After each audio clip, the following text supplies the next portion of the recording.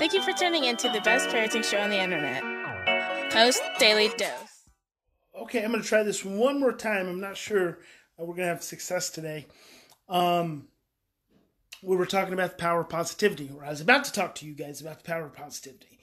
Well, the weather's not great here, and the signal's been dragging. I was doing a parent coaching call just a little while ago, and it was dragging. So we'll see what happens. So anyway, I have spent the last 20 years conditioning myself to be positive because ultimately I believe that there are only two states. There's a positive state and there's a negative state. There's a love-based state and there's a fear-based state. And we have the choice to determine how we want to be conditioned. And I think the challenge is that when early in life you have experienced negative things, that forms your blueprints. Those negative things become a part of your blueprints. And then those blueprints continue to get activated. And as they continue to get activated, what you find is that your focus, your attention, your perceptions about the things that you experience, the things you focus on, the things that you find yourself thinking about the most are actually based in a negative state of energy. And that negative state of energy has its foundation in your early experiences. Well, the thing is we have the ability to choose what we feed ourselves. And so I left off by saying that I'll be visiting with someone who says something negative. And a lot of times in my close personal relationships, I will stop them because I don't want the negative association. Not that I don't love the individual and like them, enjoy them, what have you, but the negativity that is spoken from their mouth creates a vibration. And if I am in relationship with them, that vibration impacts me. I've spent so many years, so many days, so many hours focused on being aware of my own internal state so that I can harvest a positive energetic state, so that I can harvest internal positivity and ultimately harvest and manifest love. Because I want to be, my aspiration is to become just a loving energy, just a whole, just burning energy of love. And we've had these examples of these individuals throughout history, individuals who just manifest love in the face of all fear. I want to be one of those individuals. So the only way that I can do that is that if I am constantly on guard to the things that not only come into my awareness in my interactions with other people, but also the things that derive from within me. I have to constantly be on guard. I think Tony Robbins actually has a program, or maybe it's something, maybe it's a video, I'm not sure. I just happened to see something about it the other day, standing guard to the things that go into your mind. And I think about these things, on a regular basis, like where do we focus our dominant energy? Where do we focus our thoughts? Where do we focus our time? I talked to a parent the other day and I said, how are things going with you and your husband? And she's like, we've kind of drifted right back into our old patterns. And she said, I don't really expect it to change. And I thought, we were just having a text exchange, so I didn't go into it too much. But it is that mindset which is derived in it's almost like it's built on those foundations of negativity, those blueprints of overwhelm, those blueprints of helplessness, those blueprints of insecurity, which are already within a person's framework of their being, just get compounded when we say things like, I don't expect it to change. Because that creates a framework of your reality, and that reality becomes what you see. When people talk about the power of positivity, what you have to understand about that is the existence of reality. You have two choices. You can be negative or you can be positive in all ways. When I was just talking to a parent. When I talk to a parent and they say, my child is acting like they've been injured, and the cry is really big, and I know they're not really, initially I have to tend to it because I worry, but then I know they're not really hurt. How do I attend to that? Do I ignore it? Do I tell them they're going to be okay? And my response is no, because if they're regressing, and the parent even said, I think he's just really regressing. If the child is regressing, then they are actually having an emotional experience, not a physical experience, an emotional experience, which means they're giving you an opportunity to meet an emotional need that is unmet.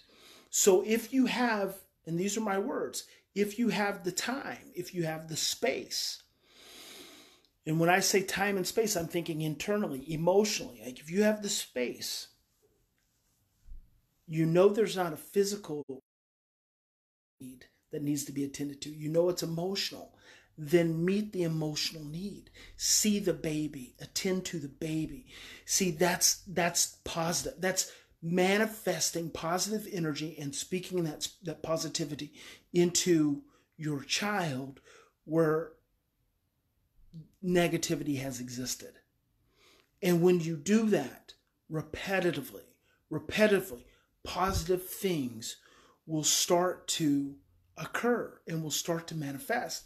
So I was talking to my friend Cynthia the other evening, and we were talking about, she was struggling with her child, getting her child to do chores and to clean up. And she said, don't I have to be on top of her all the time? Because if I'm not on top of her all the time, how's she going to learn? And I said, is it that she is absent the ability to pick up after herself? I mean, are you saying that she never, ever picks up after herself? She said, no. I said, so then it's established that she does actually have the ability to pick up after herself. She said, yes. I said, what if instead of going and looking in her room and saying, you need to clean this room up, because this is what all of us experienced, right? We all experience this as children. Your parents walk in your room and say, you need to clean this room up. It's messy. And you're constantly, as adults, as parents, we're constantly telling our children, pick up, pick up, pick up, clean up, clean up, clean up. We're always coming at them with this negative energy, this negative focused energy. What if, and I think I asked Cynthia this, I said, what if your obsession on her cleaning up is why she's always having to clean up? What if your obsession on her cleaning up, on her messiness, is actually you're creating that? You're creating that for yourself because that's what you're focused on. What if instead of looking in her room and saying, clean up, clean up, clean up, what if you said, oh my God, this room is so clean. You do such a good job at cleaning your room. What if you did that? What if you did that consistently? And I want to ask you guys that, because that's so hard, because the default, and the default goes back to the blueprints. The default is, if I do that, she's never going to clean up, which is negative. It's fear-based. And so then what happens is we get obsessed with the negativity. We get obsessed with the fear. And then before you know it, that's all we see. That's all that gets created. What if, and I want you to ponder this, what if instead of approaching your children with that fear-based negativity, you approach them with love-based positivity, and you said, almost like you're sowing into them. My friend Don Wadiak used to say that a lot, sowing into someone. I think it's a biblical principle. What if you were sowing into your children positivity? What if instead of saying clean up, you said, this room is so clean. You are such a good picker-upper. I'm so happy to have you as my child because you pick up so well. And as I was talking and sharing this with Cynthia, she said, oh my God. She said, but you know what? When my mom is about to come over, she will pick that room up. She will have that room spotless. I said, oh, wait. That means she actually knows how to clean the room up. She's like, yes. So what are you so worried about? If you're so worried about her not learning how to clean up, you've just answered yourself.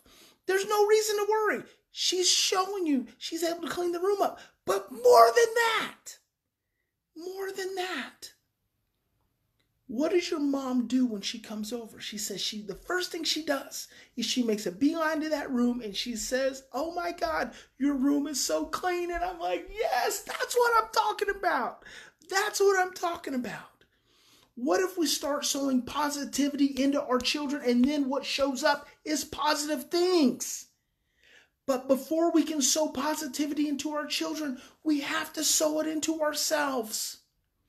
We have to sow positivity into our own minds, into our own hearts, into our own guts.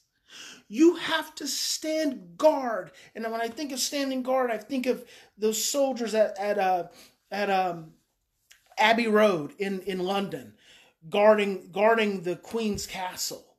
Those people, those gentlemen, they don't move. And maybe women and men, maybe, I don't know. I've only seen men. They don't move. And they are trained to stand there unwavering, without movement, for a full shift. They do not move. They are guarding that castle. What if you guard that castle? What if you guard the castle of your mind against negativity? The way those soldiers on Abbey Road guard that castle, guarded the Queen's Castle in London. What if you did that? What if every time you spoke something negative, and this is what I like to do, I like to say, cancel, cancel. I learned that from T. Harv Eker. You say something negative, you say, cancel, cancel, and you pull it out of the universe. You pull that back out of the universe because you don't want that negativity going out. You want to catch it, you want to cancel it, and you want to replace it with something positive. What if you were able to do that? What if you were able to do that with your child? Every single time something negative came up, I think you might be surprised. What if you're able to do that with yourself? I think you might be surprised. There's so much negativity in the world right now. There's so much fear in the world right now. Cancel, cancel. You are safe. You are healthy. You are loved. You are magnificent. You are magnificent. Your child is beautiful. Your child is obedient. Your child is the best picker-upper in the world. You are so blessed to have your child, and your child is so blessed to have you. Focus on the positive. Positivity strengthens your immune system. God bless you. Big Papa loves you. Remember, in any situation, we always have two choices. We can continue to react from our same blueprints of stress, fear, and overwhelm, or we can stop, we can slow down, we can take our 3 to 10 deep breaths and choose love. And I hope you will choose love. Guard your mind as if it were a castle. Stand strong, stand still, and stand calm. Have a great weekend. Shane's has been off this week, so you won't see a post review this Saturday, I don't believe. So don't be looking for it, but go back. There's 365 now. We're well over 400 post Daily Dose. I know you've not watched them all. First person to watch all post Daily Dose, I'm going to do something really amazing for that person. You just got to let me know. Hit me up. First person to watch all Daily Dose, all post Daily Dose. I can't tell you how many. There's countless. I'm going to do something really amazing for that person. Because by the time you tell me that you've watched them all, and I ask you a couple questions, I'm gonna know it, and I'm gonna feel it. I'm gonna feel it, and we're gonna do something amazing. So keep that in mind. God bless you guys. Have a fantastic weekend. Have a lovely Friday evening, and we will see you Monday.